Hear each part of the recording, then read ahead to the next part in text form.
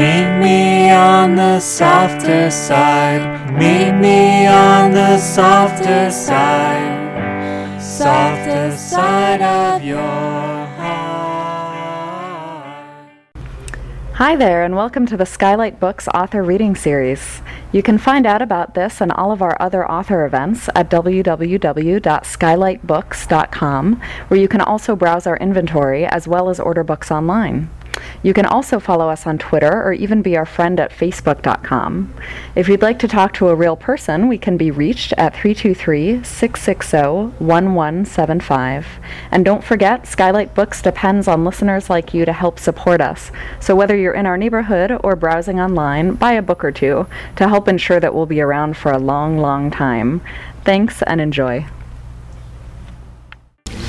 Okay, but right now we're here for Richard Jewell, a professor of critical studies at USC, yay, my alma mater, School of Cinematic Arts. He is the author of The Golden Age of Hollywood and the RKO story, among others. So please welcome Mr. Jewell. Thank you all for coming. It's great to see so many familiar faces here. What I'm going to do tonight is a kind of oral trailer for my book. No bells and whistles, no technological gimmicks. We are in a bookstore, after all.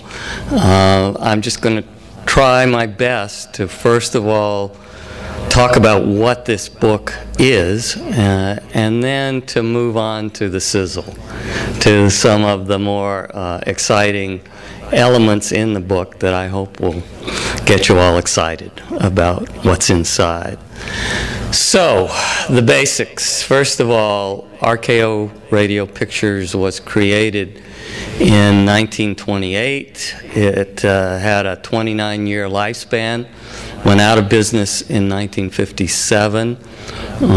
During the time that it was making movies, it actually produced over 700 feature films and even more shorts and newsreels and so on. It also released some of the most important independent producers' films, including classics from Walt Disney and Samuel Goldwyn and others. This was a company that attempted to compete with the heavyweights of classical Hollywood, with MGM and Paramount and Warner Brothers and 20th Century Fox. Like them, it was vertically integrated, and that means that it had production facilities out here, had two studios actually, one at Melrose and Gower in Hollywood and the other one in Culver City. It also had a ranch out in the San Fernando Valley where they made westerns and outdoor pictures and so forth. It had a worldwide distribution network that was headquartered in New York, and it also owned more than 100 theaters in key cities around the country. So there was always a guaranteed outlet for the RKO product when it came out. Well, I don't want to tell you. A long time ago, I wrote a book called The RKO Story, which was all about the movies that RKO produced. And it was somewhat frustrating to write because I had a lot more to say, particularly about the management of RKO, which was the thing that fascinated me the most. This is the product of that. But let me first of all do a little disclaimer here, because this is only half of RKO's history. This book covers RKO from the prehistory, the couple of studios that later were turned into RKO, all the way up through 1942. I'm now working on the sequel to this, which will take it all the way through the end of the road. As I said, the thing that always fascinated me most about RKO was management, the business history of the company, because it had such a unique history compared to its competitors. During the 14 or so years that I concentrate on in this book, RKO had 4 corporate presidents and 11 production heads. So there's a revolving door here at the management level. It's changing. New people are coming in all the time with new ideas about how to make this company into the titanic enterprise that its founders promised it would become. And most of them failed, but they all tried, and they tried hard, and they're all interesting characters with their own particular management style and their own successes and failures. So this book has a lot of drama in it, and that's what really made me want to write it the most. Again, for those of you who are not that familiar with RKO during this first period, it made some very famous films during the time. I'll just mention the famous effects film King Kong, the granddaddy of all the boom boom films that we have to put up with now at this time of the year. It also made in the 1930s 9 movies starring Fred Astaire and Ginger Rogers. They're still considered among the greatest dance films ever produced. And it contributed to film history Citizen Kane, which many people still consider the greatest film of all time. There were a lot of interesting personalities at the studio.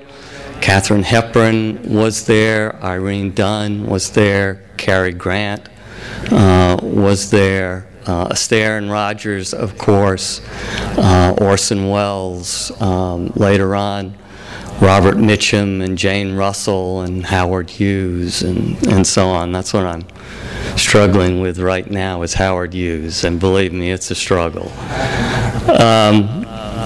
So anyway, this is really a business history. There's certainly a lot of attention paid in the book to certain films that were crucial in RKO's history, but mostly it's the history of RKO told through the point of view of the men who attempted to run the company. Some of them well known, like David Selznick, and others basically forgotten in film history, like Charles Kerner, who to me is a kind of hero, and I'm going to try to bring him back to people's attention in my work.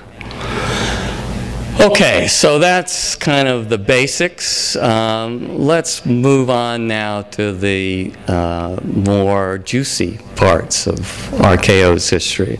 We're going to begin with the only Academy Award-winning film that RKO ever produced. This was a sprawling Western about the opening up of the Oklahoma Territory, which won the Oscar for Best Picture in 1931. It's called Cimarron.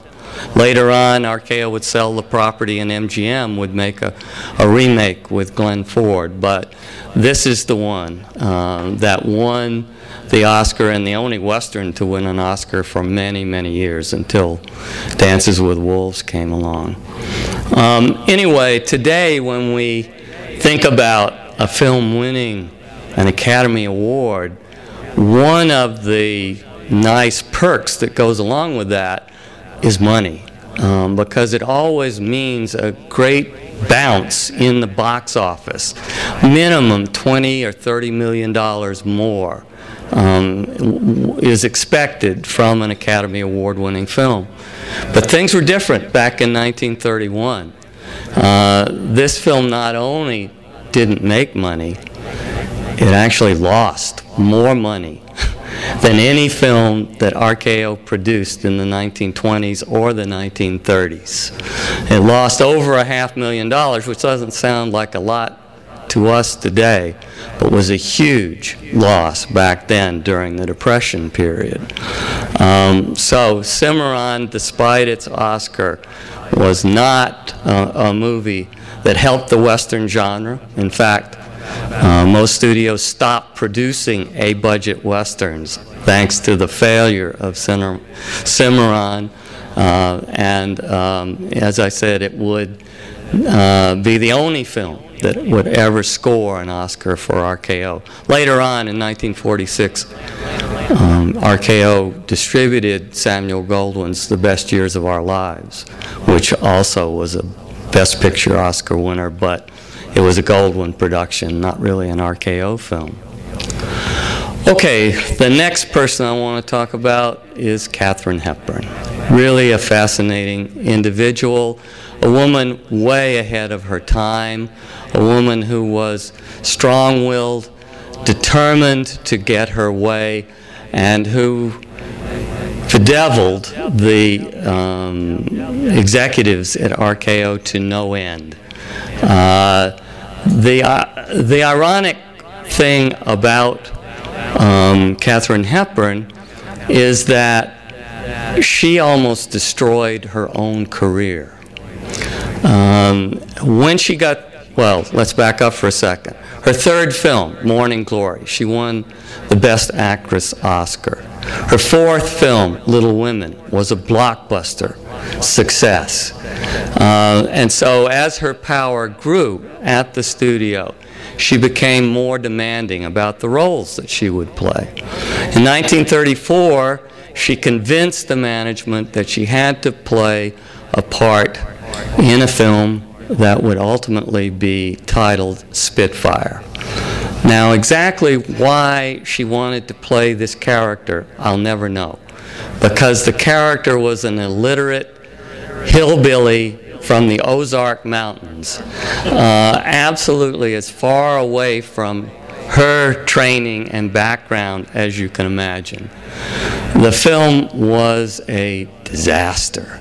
She was absolutely terrible in it, and it started a kind of public questioning of her as a real movie star. People began to think that she was a bit of a kook, an eccentric, and they weren't so sure they wanted to follow her career after that. Well, in 1935, RKO made her, actually she wanted to do it, play a part in a film called Alice Adams, which was quite good and helped bring her back to public favor. But 1 year later, she decided she had to make another film called Sylvia Scarlett.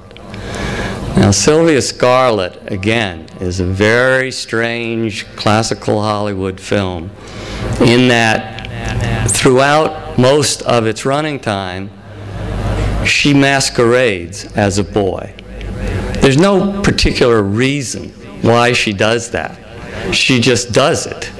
And people were so upset, so turned off by this movie that a kind of tide, a red tide, began to rise against her, to the point where 2 years later she was considered box office poison. She was labeled that by the trade papers in Hollywood, and RKO finally gave up on her because she had had, after Sylvia Scarlett, one failing film after another after another.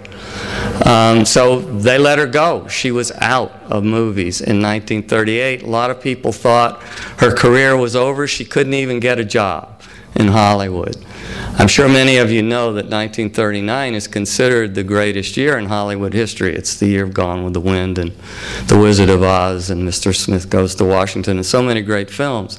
There's no Katharine Hepburn film in that year. But again, she was very savvy, and I guess she began to realize that the kinds of oddball roles that had gotten her into such trouble weren't really such a good idea. So she made a comeback in 1940 in The Philadelphia Story, was put under contract by MGM, was teamed up with Spencer Tracy, and the rest is history. 3 more Academy Awards and lots of great performances in films. I guess what I should have said up front, what I'm trying to do here is my own kind of RKO Believe It or Not, with apologies to Ripley, because there are just so many interesting oddities, ironies, paradoxes in RKO history. The next one we'll talk about is Mr. Astaire. Fred Astaire was put under contract by RKO in 1933. They really didn't know whether he had movie star potential or not, but they decided, as they often did back then, to give him a try. So they put him into a film called Flying Down to Rio, a really wacky film, which I recommend highly to you when you've had a few drinks or are otherwise not seeing quite straight. Anyway, in that movie, he just happened to be teamed up with Ginger Rogers, and they danced a couple of numbers together, and people sparked to the two of them.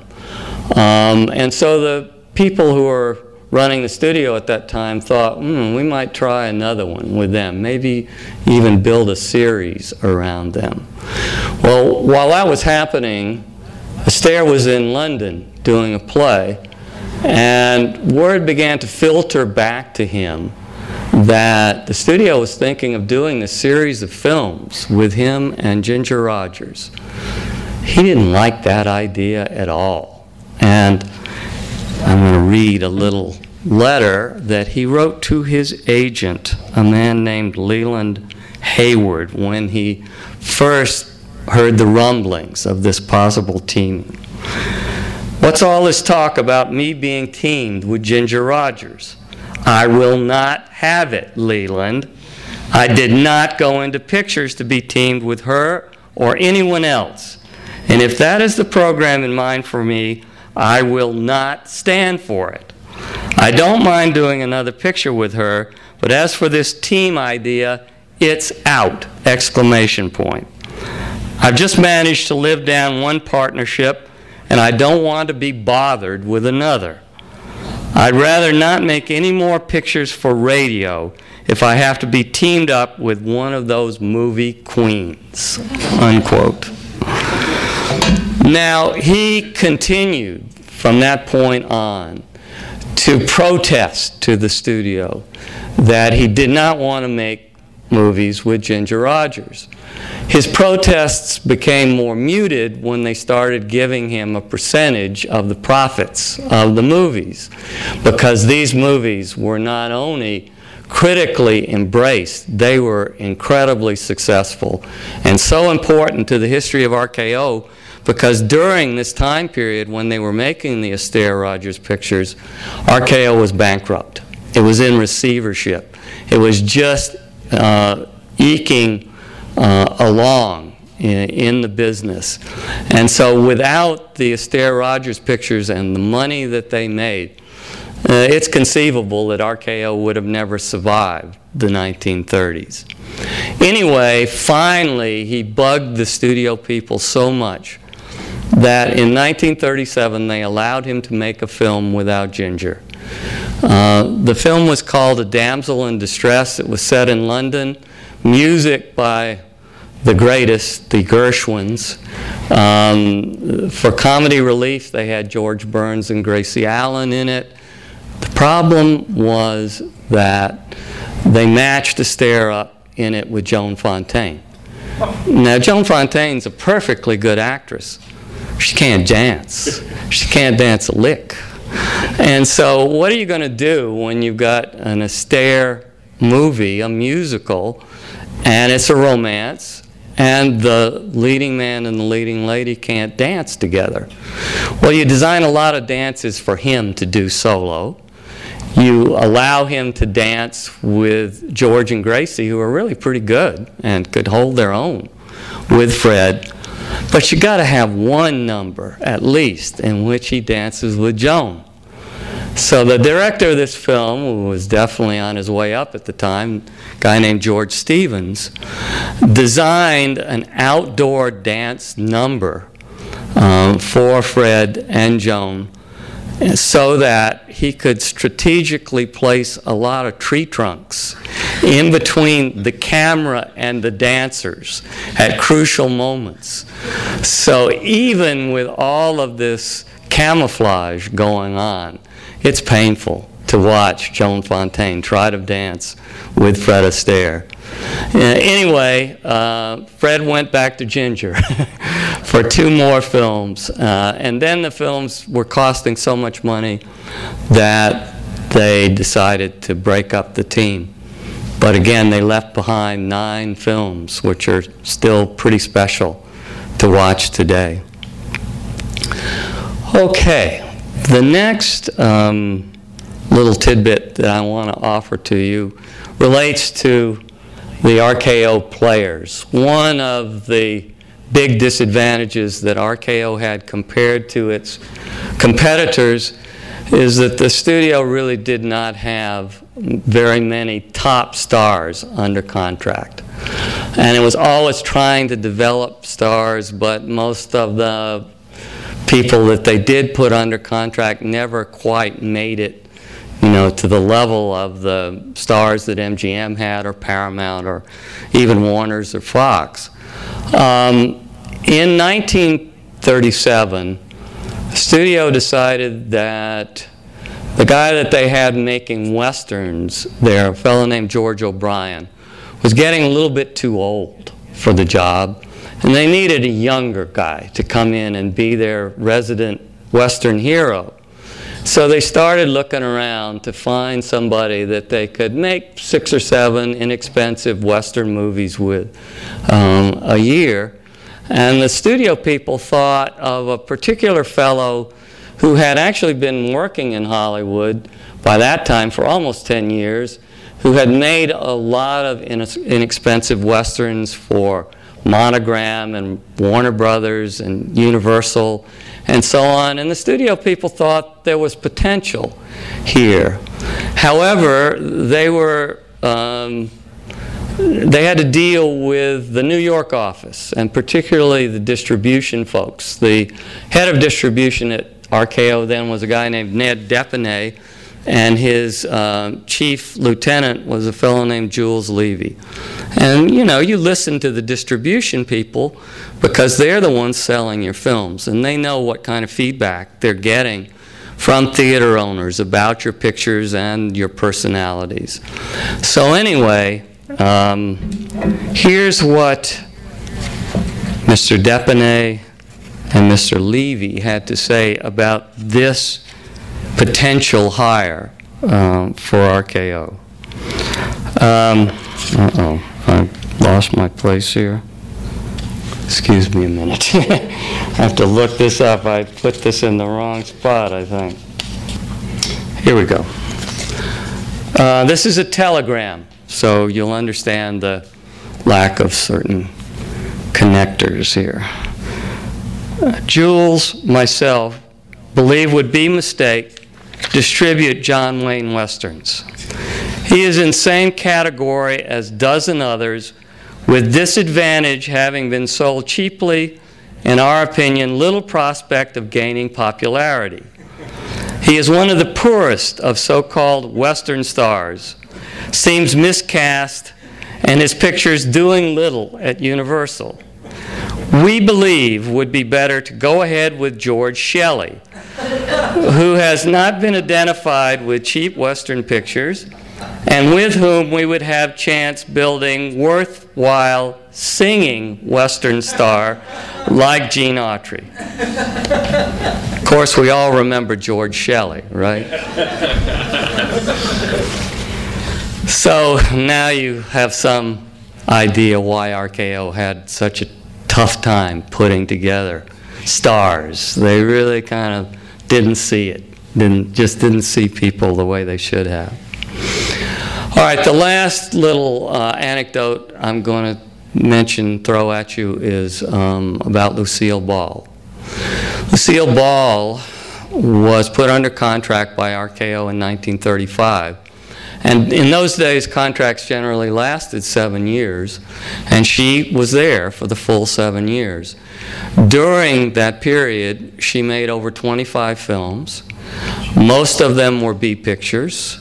Some of them were A pictures, but when they were A pictures, she was always in supporting parts.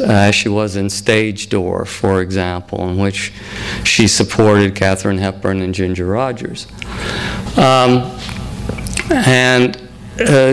Lucille was very ambitious. She really wanted to be a top star.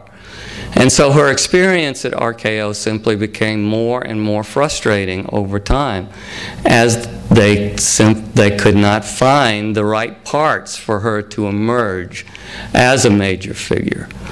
In 1942, she left RKO and was picked up by MGM, which was a much stronger studio, no question about that. And so I'm sure that Lucille felt that this was the key, that MGM would have a much better idea of how to build her into the star that she wished to be. Well, that didn't happen either. She stayed at MGM for the rest of the 1940s, and she was in some good pictures and some not so good pictures, but she never really became a movie star. Well, we all know what happened with Lucille Ball in the 1950s. She became the biggest television star of the early days of TV. And again, the great irony of that is that when RKO went out of business in 1957, guess who bought the old studios? She and her husband, Desi Arnaz, had a company called Desilu. And they didn't just produce I Love Lucy, they produced a lot of other television series as well. And so when RKO folded its tent, she and Desi bought the old studios and used them for a while to make television programs. Today, RKO has been basically taken into Paramount. Paramount ultimately bought RKO in the 60s and folded its studio, folded the RKO studio into the Paramount lot. In the days that I write about in this book, the two studios were right next to each other. They were separated by a chain link fence. So they just took down the fence, and then they had a much bigger studio at Paramount. So that's my little trailer for RKO Radio Pictures, A Titan is Born. Be glad to answer any questions that any of you might have. Yes? When you were doing your research in this book, did you come across any information on, say, some directors who at the time were perhaps not quite as famous as they became later, people like, just out of the wild blue, John Ford, who did, of course, one of his greatest films at RKO, which was The Informer, which won him his, I think it was his first Academy Award as director, and the picture won, I think, 3 or 4 Academy Awards, but not Best Picture. And I think it was Ford who made a comment after the Oscars saying, well, I guess they liked everything about it except the picture. But of course time proven what an extraordinary piece of work it was. But also Ford did a lot of duds at RKO. He did a thing, another Irish Revolution theme film that tanked badly called The Plough and the Stars. Right. Actually adapted from a pretty good play by Sean O'Casey. But they made the mistake of adding all kinds of newsreel crap onto it. It just wrecked it. And also miscasting Preston Foster in the lead, which didn't help. Good actor, but he was wrong for the part. And I think it's funny, he was perfect for Jimpo's friend in The Informer, but all wrong for The Plough and the Stars. So did you come across any information from about John Ford at that time? Yeah, absolutely. Ford came in to RKO in '34, and they were delighted to get him. He was already considered a top director, and I think he came in because he truly believed that he would have more freedom at RKO, and he did at first, as long as the budgets were kept under control. He did a pretty interesting film called Lost Patrol, and then he did The Informer, and then he did Mary of Scotland. And then, of course, Plow in the Stars. Well, one of the reasons that the Plow in the Stars is so bad is that Ford, as you undoubtedly know, had a particular way of working in that he would not shoot coverage. He would shoot only what he wanted to go into the film. And so therefore he never really had to worry about somebody mucking around with his work, because the film could only go together one way. When the film was over, he went on to his yacht and had a nice time. And then when it was time to go back to work, it was back to work, and the film would be finished, and he'd take a look at it and, you know, be happy. Well, with The Plow in the Stars, the studio people reshot some of his stuff, and that was the end for him at RKO. He was so angry about that he you know, contract over. He was on a special kind of contract that gave him control from picture to picture. So he left and ultimately ended up at Fox for most of his work anyway. But that's why The Plow in the Stars is such a stinker. I'd love to see the Ford version of The Plow in the Stars, but we'll never have an opportunity to do that. Also, you just mentioned Mary of Scotland, because that was another Kate Hepburn movie, really awful. I mean, they tried to turn Mary of Scotland into a goddamn saint. Ludicrous. Yeah, they played a little, you know, as they often did back then. They played around with history a little bit in that one. But I kind of liked the movie, but the audiences hated it. And of course, it all got blamed on Hepburn, not on Ford. Yeah. What else? Yes. One of my Fred Astaire favorites, which was not of Ginger Rogers, was You Were Never Lovelier, I think it was, with Rita Hayworth. Mm-hmm. Was that an RKO, or is that? Columbia. Yeah, Columbia. Right. After Fred left RKO in '39, he did what Cary Grant and others were doing at that time. He became a freelance so that he could pick and choose the roles and the people that he would work with. And so he worked all over the place. He worked for practically all the different companies after 1939. Yes? At the mini studio, were they more like artist friendly, or compared to the other major studios, or the culture there was, it sounds like it was a mixed bag? Well, see, that's it. That's why you have to read this book. Because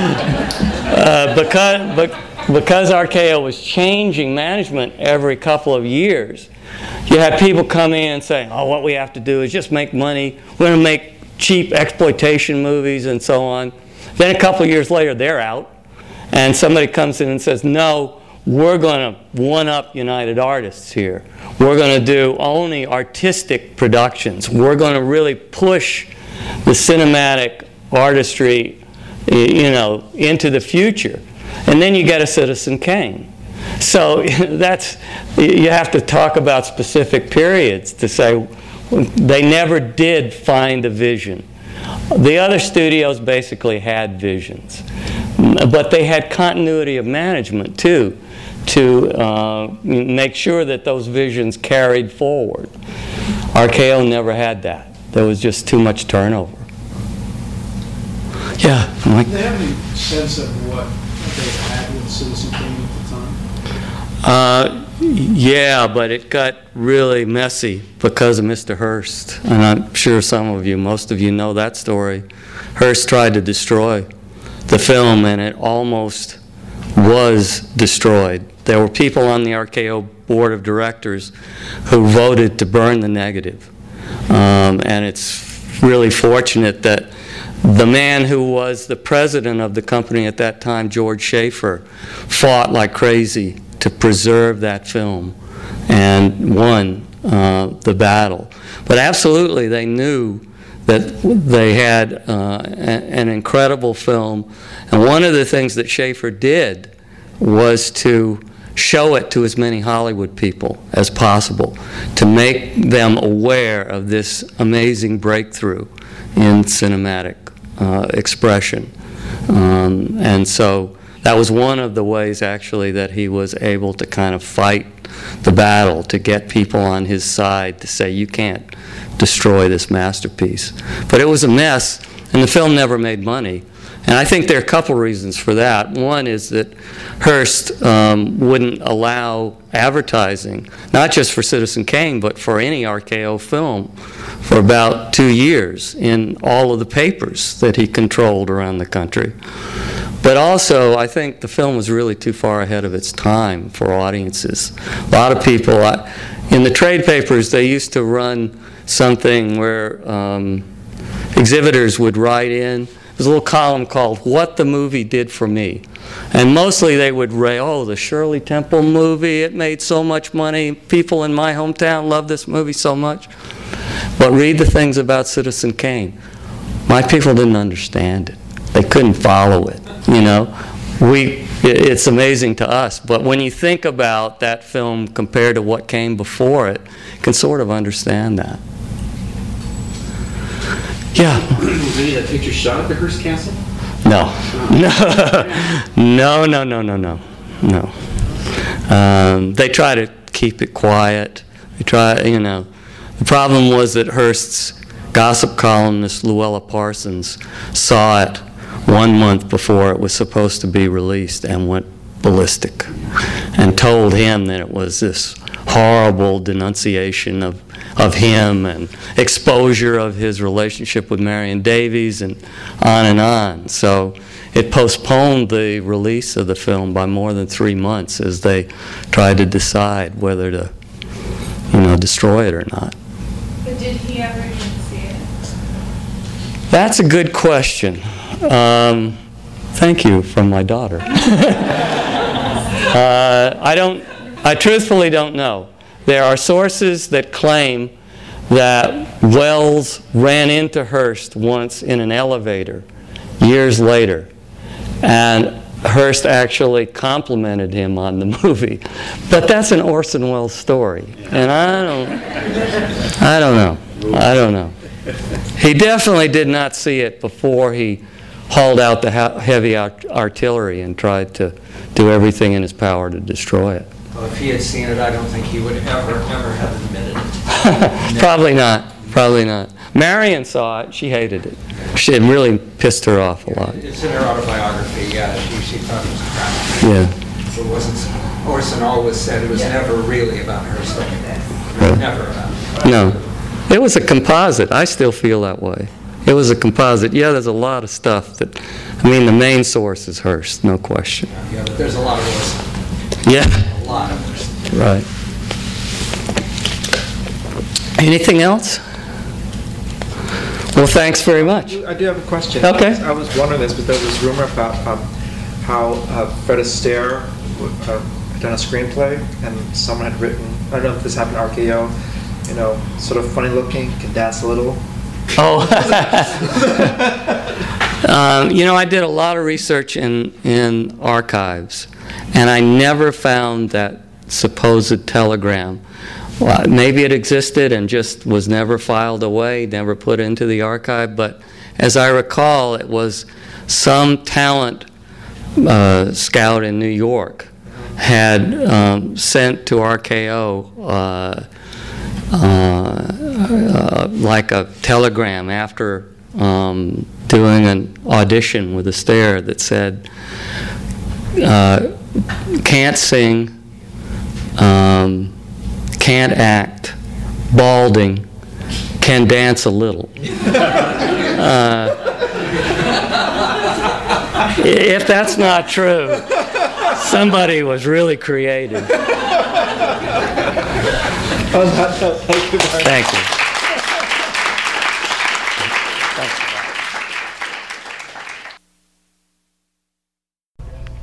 You've been listening to the Skylight Books author reading series. Don't forget that you can check out this and all of our other great podcasts at www.skylightbooks.com.